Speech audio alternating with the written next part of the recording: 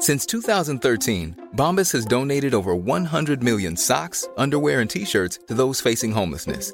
If we counted those on air, this ad would last over 1,157 days. But if we counted the time it takes to make a donation possible, it would take just a few clicks. Because every time you make a purchase, Bombas donates an item to someone who needs it. Go to bombas.com/ACAST and use code ACAST for 20% off your first purchase. That's bombas.com/ACAST, code ACAST. Hi, I'm Molly Jong-Fast, no relationship to Kim Jong-un. I'm a left-wing pundit and a writer at The Atlantic and Vogue. And I'm Andy Levy, former Fox News and CNN HLN guy and current cable news conscientious objector. And I'm producer Jesse Cannon, and I'm here to make sure things don't go too far off the rails. We're here to have fun, smart conversations with the wisest and funniest people in science and media and politics that help make what's happening today clearer. Our world has been turned upside down, and on the new Abnormal, we'll talk about the people who got us into this mess and how we'll hopefully get ourselves out of it. Hello, and welcome to another Sunday bonus episode of the new Abnormal, and we thank you so much for being here. Today we have a really special episode. We're going to talk to Bill Browder. He's, of course, the CEO and co-founder of Hermitage Capital Management. We're going to talk to him about his new book, Freezing Order, a true story of money laundering, murder, and surviving Vladimir Putin's wrath. But first, let's have some fun. You guys ready to listen to some clips? Never. I mean, yes. Always. So we're going to do things a little different this week. There's some musical numbers that I think you guys should really hear. The first one excellent. Comes from the current singer of the band, Leonard Skinner, and a founding member of 38 Special. And they're going to sing a song for one Ron DeSantis. Why? The press don't like him, but it sure does get my business. He stands up for what he believes. So don't come down here trying to change things. We're doing all right in the Sunshine State. Stay out of our business, leave our gov alone. Down in sweet Florida, our governor is red, white, and blue. Oh, down in sweet Florida, he's shooting us straight, telling us the truth. Yeah, that's right. I don't think that's going to stop people from yelling out "Play Freebird" at their concerts. I don't think they've found a solution to that problem. Wow. You know what I like about it? Everything? Is that it's just what you'd think a Ron DeSantis song would sound like. Well, that's true. Oh, it's so embarrassing. And they put sweet in Sweet Florida, like Sweet Home Alabama. Like, it's embarrassing when musicians pass their sort of sell-by date and keep going. Like, a lot of them don't. A lot of them legitimately keep going and are great well into their, 70s, 80s, whatever. But then there are the ones who you had your time and you should be counting your money. Oh my God. Or as they say, shut up and play the hits. Yeah, I guess. I guess the only fun thing about this song is watching, the fact that they were like guests on Fox News promoting this and watching the Fox News personalities having to pretend to like the song. So one of the better parts of conservatism today is like pretending to like these songs and like rap songs because it really is special. My favorite part of the song is the last lyric of the chorus is that what they like about him is he tells the truth. Tells the truth. Yep, I know. Think Mr. DeSantis is known for. Right. Known for telling the truth. Well, I'm assuming that's going to be the worst song I hear this week. I got bad news for you. I was just talking about those rap songs. And we have another song about a Florida politician, one Matt Gaetz. Y'all ready to rock? Wait, why? Are they what? Okay. Tell these snowflakes I'm like Matt Gaetz of Madison called on. Tell these bums come and take my guns, it's uncalled for. Jumped it 4 years in the office, he ain't never Star Wars. Y'all living in a fantasy like this shit is Star Wars. Spazzing on these snowflakes taste like Matt Gates in my rave. Mac a rap in my trunk, blow the speakers with my bass. Cause the Republicans hiding, they ain't got too much to say. They bout to fold under pressure, they treating me like Matt Gates. Though the living got me tan and successful. Michigan was real cold and too stressful. Yeah, I don't even have a joke for this. So for the audience that doesn't know, I'm a former record producer. We're often thinking about what we should write about. I could just see who's a baller who's having a lot of sex? That's a politician. I think they picked the wrong one. And is under FBI investigation. Yeah, why for not that Matt sex. Gaetz? Yeah. I was surprised to find out these guys are white. I'm not surprised. I'm sure. Like I was sure they were white. Never would have expected that. I was sure. If you're making a song for Matt Gaetz of Florida's first district, you're gonna be white. One of the better lines is when they brag about him growing up in the Truman Show house.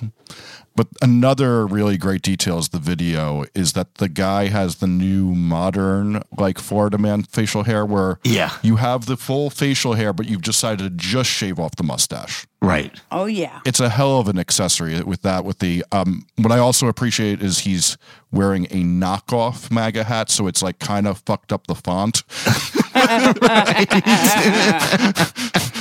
Amazing. Good for him. Yeah, the modern twist on the neck beard, though, is really something. Oh, yes. I like that for the definition of that. That's good. Yeah. Well, the good news here is I have no more songs, but I do have some hot takes. Thank God. Molly, you have children, role models for them. Who do you think of?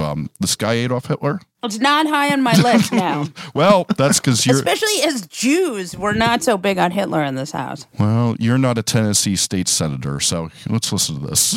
That's certainly true. Speaker, I haven't given you all the history lesson in a while, and I want to give you a little history on homelessness. 1910, Hitler decided to live on the streets for a while. So for 2 years, Hitler lived on the streets and practiced his oratory and his body language and how to connect with masses, and then went on to lead a life that got him in the history books. So a lot of these people, it's not a dead end. They can come out of these homeless camps and have a productive life, or in Hitler's case, a very unproductive life. I support this bill. Thank you. I mean... there are a lot of people besides Hitler to use here. I'd just like to point out, I know Hitler's the go-to in Tennessee because of all his just for Republicans work in Tennessee, but, perhaps you'd like to pick Stalin or Pinochet. My favorite thing is at the end when he says, or in Hitler's case, an unproductive life. He realized at the last second. Oops. And then I can just picture him he goes back to his seat and he's like, saved it. Totally saved it. Oh, my God. And he started that by saying, I haven't given you all a history lesson in a while, so I want to know what other history lessons. I don't. I want a YouTube compilation of his various history lessons. One of the few good things about not living in Tennessee. But, there's Senator Marsha Blackburn, really, image consultant to senator. They're not sending their best from Tennessee. Yeah. Okay. Oh, God. Well, the takes keep coming, and brain genius Charlie Kirk has one about how we should reshape our society. Guy with the big head and the tiny face. I say this as a big-headed person myself. We have a huge housing crisis in our country, the likes of which we have not seen in a long period of time. But I believe that we need to build horizontally, not vertically. It's one of my speeches. Developers don't like it when I say this, but it's true. The higher the building, the more liberal the voter. It just is. So, and if you are, the closer to the ground you are, the more conservative you are. We should encourage people to spread horizontally and not vertically. Look at Denver. The higher the high rises, has Denver become less free or more free? It's become a dystopian nightmare. You guys know that. Now you might say, Charlie, that's a correlation or the causation. Think about it. If you're on the 32nd floor renting, not owning, if you're not in the weeds and in the yard and understanding what it takes to grow food and to maintain the land, are you going to be more or less likely to actually be a conservative? the higher the building, every single study shows they become more liberal over time. It's happening in Phoenix, happened in Denver, happened in Atlanta, happened in Dallas, happened in Chicago, happened everywhere, and yet few people actually say that out loud. Because it's not true. That's why they don't say it.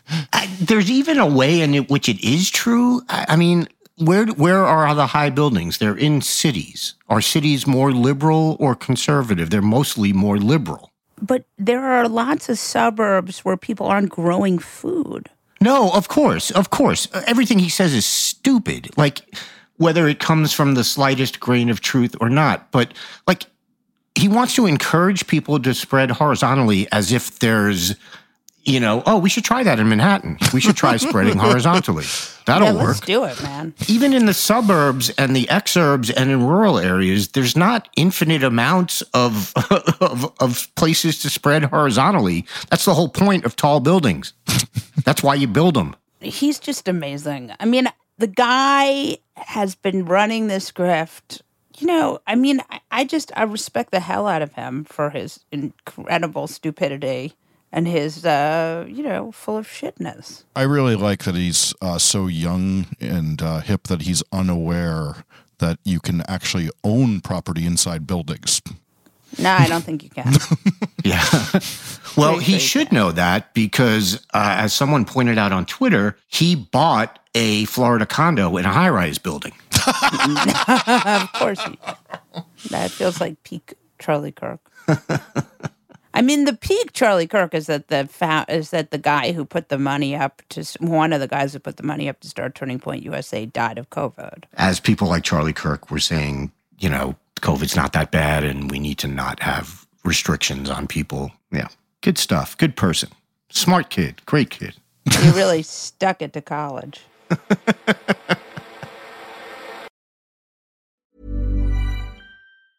Ryan Reynolds here from Mint Mobile. With the price of just about everything going up during inflation, we thought we'd bring our prices down. So to help us, we brought in a reverse auctioneer, which is apparently a thing. Mint Mobile Unlimited Premium Wireless. How to get 30, 30, bit to get 30, bit to get 20, 20, 20, bit to get 20, 20, bit to get 15, 15, 15, 15, just $15 a month? Sold! Give it a try at mintmobile.com/switch. $45 up front for 3 months plus taxes and fees. Promo rate for new customers for limited time. Unlimited more than 40 gigabytes per month. Slows full terms at mintmobile.com. Since 2013, Bombas has donated over 100 million socks, underwear, and T-shirts to those facing homelessness. If we counted those on air, this ad would last over 1,157 days. But if we counted the time it takes to make a donation possible, it would take just a few clicks. Because every time you make a purchase, Bombas donates an item to someone who needs it. Go to bombas.com/ACAST and use code ACAST for 20% off your first purchase. That's bombas.com/ACAST, code ACAST. This show is sponsored by BetterHelp. There's something I've really been needing to get off of my chest lately, which is that everyone and their mother should listen to the Andre 3000 album because it lifts my spirits on a regular basis, 1000%. We all carry around different problems, big and small, and let's be honest, when we keep them bottled up, it can start to affect us negatively. That's where therapy comes in. It's like this safe space where you can unload all those burdens and start figuring out how to work through whatever's weighing you down. Therapy can make a difference. I know this from firsthand experience, and it's not just for those who've experienced major trauma. It's for anyone who wants to improve their mental well-being. Therapy can help you learn coping skills. It can teach you how to set better boundaries, and it can make you be a better version of yourself. If you're considering therapy, why not give BetterHelp a try? It's entirely online, which means it's convenient, flexible, and fits into your schedule seamlessly. Plus, getting started is as easy as filling out a brief questionnaire to get matched with a licensed therapist. And the best part? You can switch therapists anytime at no additional charge. So why wait? Take that first step towards a happier, healthier you with BetterHelp. Get it off your chest with BetterHelp. Visit BetterHelp.com/thenewabnormal today to get 10% off your first month. That's BetterHelp, HELP.com/thenewabnormal. Bill Browder is the CEO and co-founder of Hermitage Capital Management and the author of Freezing Order, a true story of money laundering, murder, and surviving Vladimir Putin's wrath. Welcome to the New Abnormal, Bill Browder. I'm happy to be here. Thank you. I've wanted to have you on a bunch of times, and just our schedules haven't aligned. But first, tell us about the book and how you got to write this book. So this is my second book, Freezing Order. It follows my first book, Red Notice. And I should point out that I'm not a natural writer. I never set out to be a writer. I never set out to be a human rights activist either. I started out as a hedge fund manager. But my first book was very, very painful to write. And after it was over, I said, never in a million years am I ever going to write another book. But then so much really terrible stuff happened since my last book was published in terms of how the Russian government has behaved. More people have been murdered, they've attempted to murder more people, more unbelievable discoveries that I kind of felt like I had to write another book because I have to tell this story because people really need to know what Vladimir Putin was capable of. And this was before the invasion of Ukraine, when I was still sort of chiseling away at this wall of indifference in relation to Putin and Russia, where people were just didn't want to hear it. They thought of me as some kind of extremist. And I wanted to present the evidence that, no, I'm not. This guy is really he's a serial killer and needs to be stopped. And so that's kind of that was the motivation for writing this book, was to lay it all out. Now, I understand that a lot of people don't, want to read books, and there's a very small market of people who want to know about that specifically. And so I wanted to write this as a book that would appeal to a wide audience. And so it took me 3 years to write because it had to be something really easily readable so that people who don't care about this stuff would want to read it anyways. And as my publisher once told me, you want to hide the vegetables in the dessert. And so I've written a book which I think anybody who reads will read it and think this is like a John le Carré book or whatever, a detective story where you kind of walk away with a very intense impression of the criminality of the Putin regime. I mean, how worried are you about your own safety? Well, very is the answer. I wouldn't say I'm very worried. Worry is the wrong word, because if I spent time worrying, then I wouldn't be calling Putin out. People who worry self-censor. I would say that I'm very vigilant about my safety. I'm understandably targeted. I've been threatened with death, with kidnapping, with 8 Interpol arrest warrants, with all sorts of other terrible things from Russia. I've been arrested while traveling in Spain and Switzerland. But, and I've had to spend a lot of time dealing with all these issues and preparing and avoiding and all that kind of stuff. But it hasn't stopped me from doing what I do, which is calling out the Putin regime for the terrible crimes that they've committed. And I carry on doing that, and I will carry on doing that. Do you feel safer in New York or in London? Putin has a certain, he has not attacked people in the United States. He has these sort of weird boundaries of what he'll do and not do. Have you noticed that? And do you think that's a real thing or not? No, not at all. And I don't think it's true. There was a guy named Lesin. He was a former minister in the Russian government, and he died in the DuPont Circle Hotel of massive head wounds. Oh, right. Oh, that's right. Oh, yeah. And for that matter, while the Russians have been targeting me, I've been in America, and they've hired Americans to surveil me, chase me down, find my location, etc. I was, you'll see in my book, they found me in Aspen, Colorado. They ambushed me outside the Daily Show when I was launching my first book. There's no safety anywhere when these people are after you. You were talking about this friend of yours who went back to Russia, who's a Putin critic. Will you talk about that, because he was just arrested? Yeah, this is really important. So one of my main missions has been something called the Magnitsky Act, which is to freeze the assets and ban the visas of human rights violators in Russia and around the world. And one of my main partners in achieving this mission is a man named Vladimir Kara-Murza. He's a Russian national, and he's an opposition politician. And he went to many lawmaking bodies around the world with me, and I told the story of why we need sanctions from a Western perspective, and he told the story of why we need sanctions from a Russian's perspective. And he told the story that sanctioning Putin and his cronies was the best thing that Western governments could do for the Russian people, because these people shouldn't be stealing from their people and ruining their lives. And he was very persuasive. He's an incredible young person. He's in his mid-30s. In retaliation for doing this work that he did with me, they tried to kill him. They poisoned him twice, and he nearly died twice from his poison. And it turned out that in subsequent investigations by Bellingcat, that the people who poisoned him were the same people who poisoned Navalny, and the same people involved in the Salisbury poisonings in England. same exact team from the Russian FSB. So here's a guy who has really been threatened beyond belief. I mean, and he was disabled from his poisonings. I mean, it's unbelievable. He had to use a cane, and he had strokes. It was just horrible. And in spite of that, he has kept on going back to Russia to fight the Putin regime, to try to stand up to them. And 2 weeks ago, we were in London together. I live in London, and he was on his way through London. He came to an event that I was speaking at. He also spoke about Ukraine and what Putin was doing in Ukraine, and trying to give everyone some perspective on that there is a large group of Russians that don't approve of this war. And we had dinner afterwards, and he said he was on his way to Moscow, and I couldn't believe it. I begged him, don't go. And he said, how can I not go? I'm an opposition politician. I'm trying to stand up to Putin. I'm asking the Russian people to stand up to Putin. How can I ask them to do that if I'm so afraid of going back to my own home country? And he not only went, but he gave interviews. He gave an interview on Ali Velshi on MSNBC and on CNN, and he called Putin a murderer. He called Putin a war criminal and all sorts of various things. And then an hour after his CNN interview, he was arrested. This was 2 days ago. He's now in custody. They've sentenced him to some minor technical violation and kept him for 15 days in jail, but we don't know what's going to happen to him. Will they kill him in jail?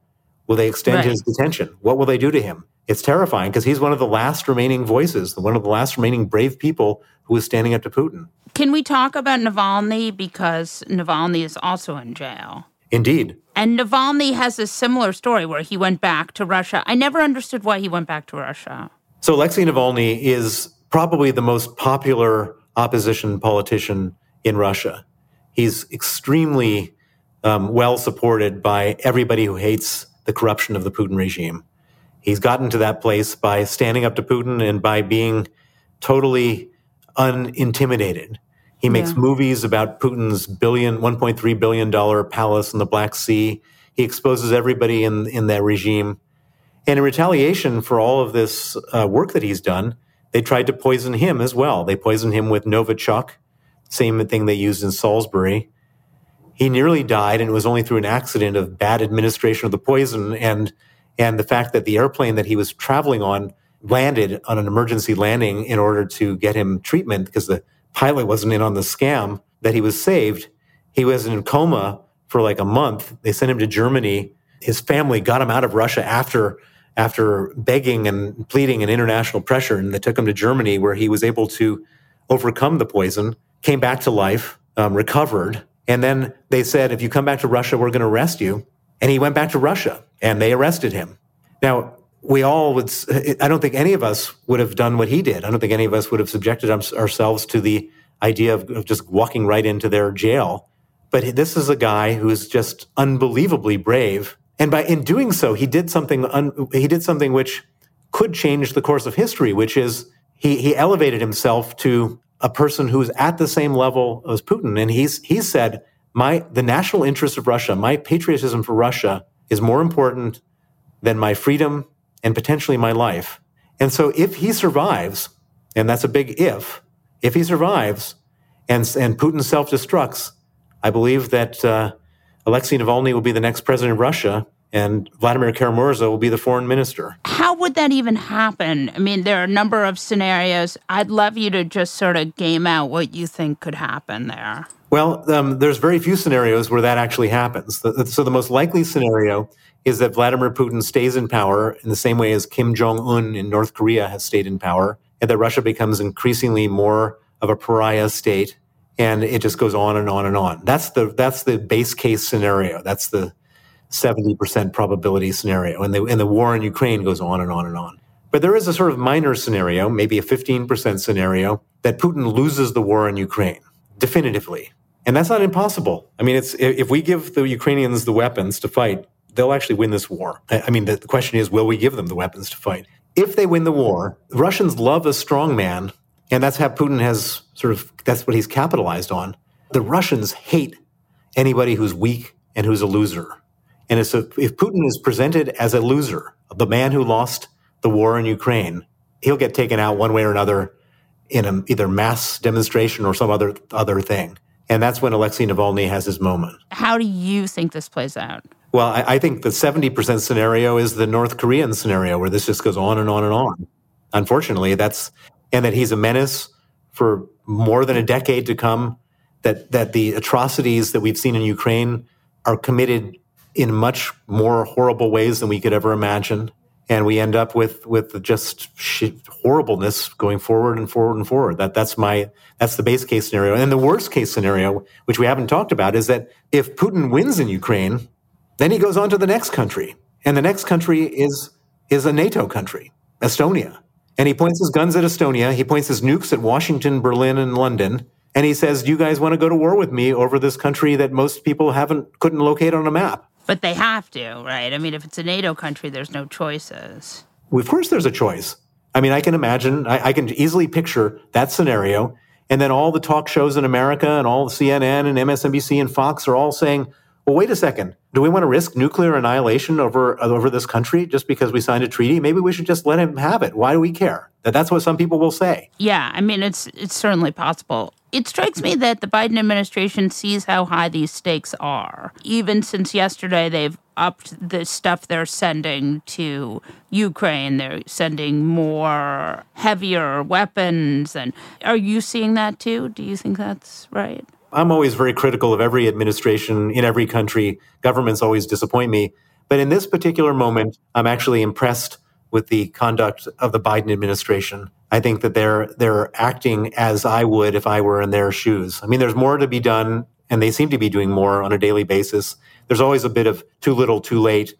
But, on pretty much overall, they're being as tough as they can be. I love the rhetoric of the president. He's calling it genocide. He's calling Putin a war criminal, all this type of stuff, which basically once it's said by the president, you can't unsay it. So there's no way that we can go back to a scenario of business as usual with Putin. You can't say those things. You can't call him a war criminal. You can't call it genocide and then go back to business as usual. It's just not possible. And that's really important because there's nothing more horrifying than the idea that we could end up carrying on as usual with that would just be unforgivable. So let's just talk about the oligarchs for a minute. Sort of the original intent of the Magnitsky Act was to sort of close the spigot with Russia. Do you feel that the oligarchs have been sanctioned enough? Do you feel that the Magnitsky Act has, that people have been following the letter of it? Has it pushed that along? The answer is that a lot more can still be done. We've sanctioned about 20 oligarchs, and there's 118 Russians on the Forbes rich list. And for what it's worth, everyone asks, is so-and-so a good oligarch or a bad oligarch? Basically, anybody who's an oligarch could only be an oligarch with the permission of Vladimir Putin. And the permission requires that they share half their money with Putin and that they do whatever bidding Putin asks them to do. And so they all, with one or two exceptions, are part of his operation and should be sanctioned. Since they hold Putin's money, effectively, all of them minus one or two should be sanctioned. And what that means is there's a lot more sanctioning to do. There's also a lot of sanctions evasion that has gone on and will go on. And I think we need to up our game in terms of dealing with the sanctions evasion. There are family members that are being given the assets. They need to be sanctioned. There's trustees, nominees that are given assets. They need to be sanctioned. And so there needs to be a lot more of the satellite people sanctioned, and there needs to be a lot more enforcement of sanctions. And I think we also need to lean on some of the countries that are supposed to be our allies that are not participating in this thing. I mean, what in the world is the United Arab Emirates doing harboring all these Russian oligarchs? Someone should go down there and have a very strong, quiet word with them about what will happen if they continue to do that. I know this is not very popular to say in New York, but why in the world are the Israelis sitting on the fence on this one? That's not right. Why are the Saudis not turning on the spigot right now to get some more oil out there so the oil prices come down from this whole thing? Yeah, that's a good point, too. Were you surprised at all at how impressive and how successful the president of Ukraine was at messaging? It just seems like not only the president, but the entire country has been extremely good at really getting their plight out there. This is one of these true stories of greatness. You never really can judge any individual until you see them in a moment of duress. And what I've seen with Vladimir Zelensky is an unbelievable character to be under such risk, under such threat, with teams of assassins coming after him and his country being bombarded, and him sending this message to his people that he's not scared and he's going to stand up to Putin and they should too. And it's such a powerful message, and it's had such a dramatic effect on the outcome of this war. And, you know, history will be extremely complimentary to this man. And you would have never guessed it. He was a comedian. I mean, how would we have ever known that he was such a hero? But it turned out that he was. And I believe that what he's done is changed the outcome. Putin thought he was going to win in 3 days, and Putin has definitely not won and probably won't win. Yeah. Tell our listeners one more thing about the book that they will be totally fascinated by. Well, we all know that Vladimir Putin is evil. That's clear. What most people don't know is that in order for him to exercise his evil, it's not just being done by his secret police and army and others. They hire Americans openly to help them execute their vendettas, to launder their money, to launder their reputations, to go after their critics. And I know this because I was one of the people on the other side that they were going after. And they have lawyers in New York and PR firms in Washington and investigators all over the country surveilling me, defaming me, suing me, trying to get my information indirectly, but on behalf of the Russian government. Thank you so much for joining us. Thank you. On that note, we'll wrap this episode of The New Abnormal from The Daily Beast. In future episodes, we'll be talking to smart folks from The Daily Beast and beyond, from media, culture, politics, and science, who will help us understand what's happening to our country and the world. We hope you'll subscribe to us on your favorite podcast app and share the show on social media. Thanks so much for listening, and we'll see you again on the next episode.